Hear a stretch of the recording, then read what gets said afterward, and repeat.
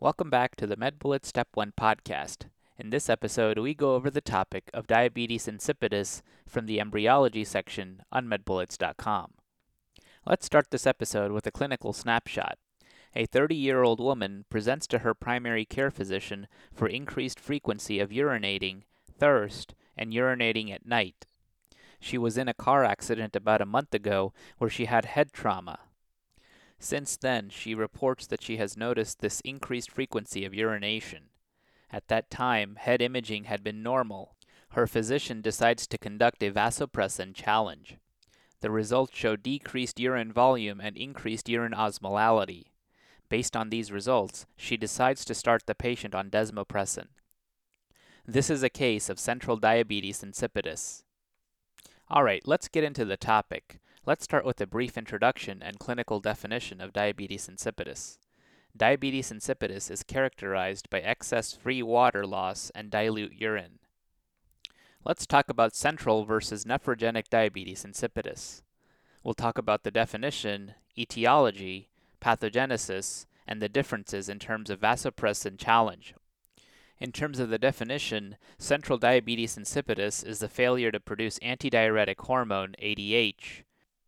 And nephrogenic diabetes insipidus is the insensitivity or resistance of the kidneys to ADH. In terms of the etiology, central diabetes insipidus can be caused by a pituitary tumor where vasopressin is released. It can also be caused by other pituitary injuries including autoimmune disease, trauma, surgery, and ischemia.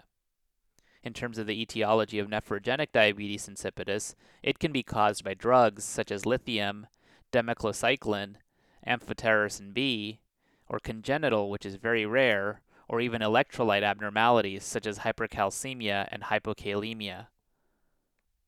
In terms of the pathogenesis, central diabetes insipidus involves low ADH resulting in increased extracellular fluid osmolarity, and nephrogenic diabetes insipidus involves increased ADH.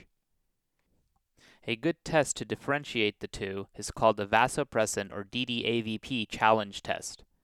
This test would cause low urine volume and increased urine osmolality in central diabetes insipidus and no change in urine volume or osmolality in nephrogenic diabetes insipidus.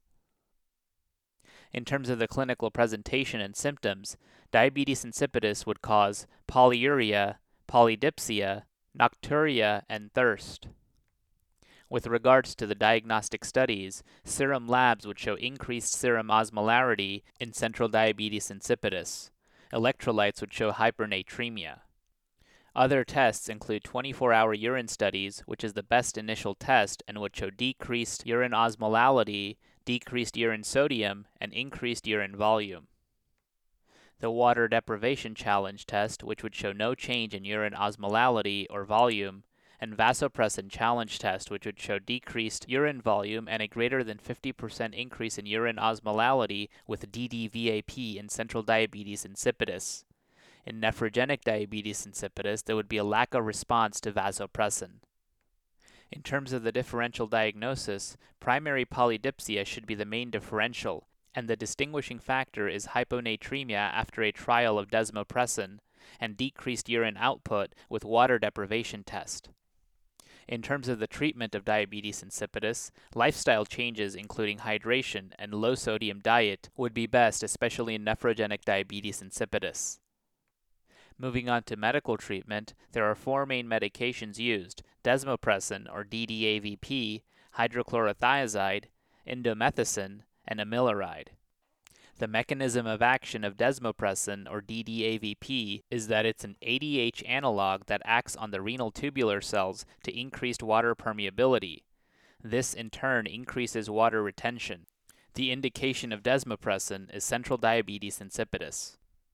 The next medication, hydrochlorothiazide, has a mechanism by which it induces mild hypovolemia, which induces an increase in proximal water and sodium reabsorption.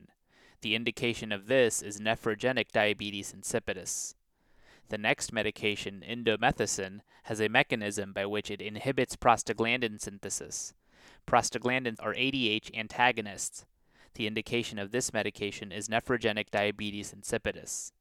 And the last medication, amiloride, is an epithelial sodium channel blocker and is believed to impair lithium entry into the renal principal cells. And the indications of this drug is nephrogenic diabetes insipidus secondary to lithium toxicity. In terms of the complications of diabetes insipidus, the two main complications are hypernatremia and dehydration. Okay, so now that we've gone over the major points about this topic, let's go over a few questions to apply the information and get a sense of how this topic has been tested on past exams. First question. A 28-year-old woman presents to her primary care physician complaining of intense thirst and frequent urination for the past 2 weeks. She says that she constantly feels the urge to drink water and is also going to the bathroom to urinate frequently throughout the day and multiple times at night. She was most recently hospitalized 1 month prior to presentation following a motor vehicle accident in which she suffered severe impact to her head. The physician obtains laboratory tests which show the following results. The serum sodium level is 149 milliequivalents per liter. The chloride level is 103 milliequivalents per liter. Potassium level is 3.5 milliequivalents per liter. Bicarbonate is 24 milliequivalents per liter. BUN is 20 milligrams per deciliter. The glucose level is 105 milligrams per deciliter. And the urine osmolality is 250 milliosmoles per kilogram. The patient's condition is most likely caused by inadequate hormone secretion from which of the following locations? 1. Adrenal cortex. 2. Anterior pituitary. 3. Posterior pituitary. 4. Preoptic nucleus of the hypothalamus. Or 5. Suprachiasmatic nucleus of the hypothalamus.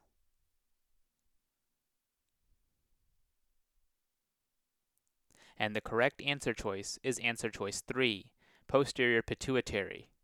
This patient's presentation of polydipsia, polyuria, and hypernatremia following head trauma is most indicative of central diabetes insipidus, which is caused by inadequate secretion of antidiuretic hormone, ADH, or vasopressin from the posterior pituitary. Remember, diabetes insipidus is a condition characterized by the inability of the body to reabsorb free water in the collecting duct secondary to dysfunctional production of ADH in central diabetes insipidus or to dysfunctional response to ADH in nephrogenic diabetes insipidus. ADH is produced in the supraoptic nucleus of the hypothalamus but is then stored in the posterior pituitary where it is subsequently secreted. Head trauma is one possible cause of central diabetes insipidus along with pituitary gland infection, pituitary gland resection, or iatrogenic injury following neurosurgery or idiopathic causes. Symptoms of DI are polyuria, polydipsia, and nocturia. Loss of a greater amount of water compared to salt in patients with DI leads to hypernatremia, usually greater than 145 milliequivalents per liter, and dilute urine with decreased urine osmolality, usually less than 300 milliosmoles per kilogram. Let's now review the incorrect answer choices. Answer choice 1, the adrenal cortex does not secrete antidiuretic hormone. Rather, the adrenal cortex secretes mineralocorticoids such as aldosterone, glucocorticoids such as cortisol, and androgens. Answer choice 2. The anterior pituitary does not secrete antidiuretic hormone. Rather, the anterior pituitary produces several other hormones including adrenocorticotropic hormone or ACTH, thyroid stimulating hormone or TSH, follicle stimulating hormone or FSH, luteinizing hormone or LH, growth hormone, and prolactin. Answer choice 4. The preoptic nucleus of the hypothalamus does not secrete antidiuretic hormone. Rather, the preoptic nucleus of the hypothalamus releases gonadotropin-releasing hormone, or GnRH, and is involved in thermoregulation and sexual behavior. And finally, answer choice 5, the suprachiasmatic nucleus of the hypothalamus does not secrete antidiuretic hormone. Rather, the suprachiasmatic nucleus of the hypothalamus is responsible for circadian rhythm. Note, do not confuse the suprachiasmatic nucleus with the supraoptic nucleus, which along with the paraventricular nuclei of the hypothalamus produces antidiuretic hormone, which is then stored in the posterior pituitary for secretion. In summary, central diabetes insipidus is caused by inadequate secretion of antidiuretic hormone, ADH or vasopressin, from the posterior pituitary. Next question. A 52-year-old woman presents to her primary care physician complaining of 3 weeks of persistent thirst despite consumption of increased quantities of water. She also admits that she has had increased frequency of urination during the same time period. A basic metabolic panel is performed which reveals mild hypernatremia and a normal glucose level. Urine electrolytes are then obtained which shows a very low urine osmolality that does not correct when a water deprivation test is performed. Blood tests reveal an undetectable level of antidiuretic hormone, ADH. Based on this information, what is the most likely cause of this patient's symptoms? 1. Primary polydipsia. 2. Diabetes mellitus. 3. Nephrogenic diabetes insipidus. 4. Central diabetes insipidus. Or 5. Surreptitious diuretic use.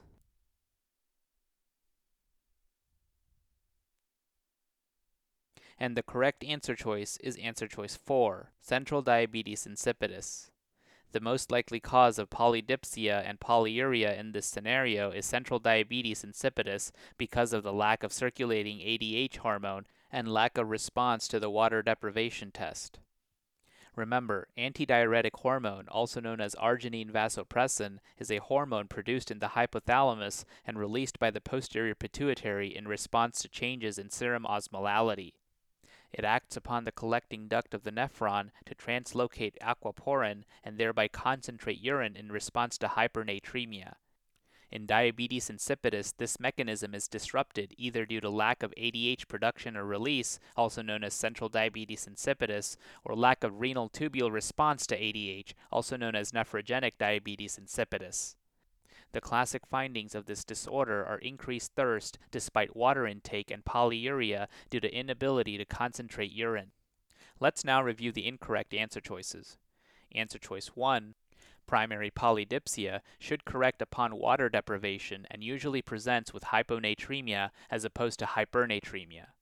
Answer choice 2, diabetes mellitus, is unlikely given the normal serum glucose. Answer choice 3, nephrogenic diabetes insipidus, would have normal circulating ADH levels because the defect is in the kidney response to the hormone. And finally, answer choice 5, surreptitious diuretic use, would not present with an undetectable level of ADH because ADH should be increased in response to hypernatremia. And that's all for this review about diabetes insipidus. Hopefully that was helpful.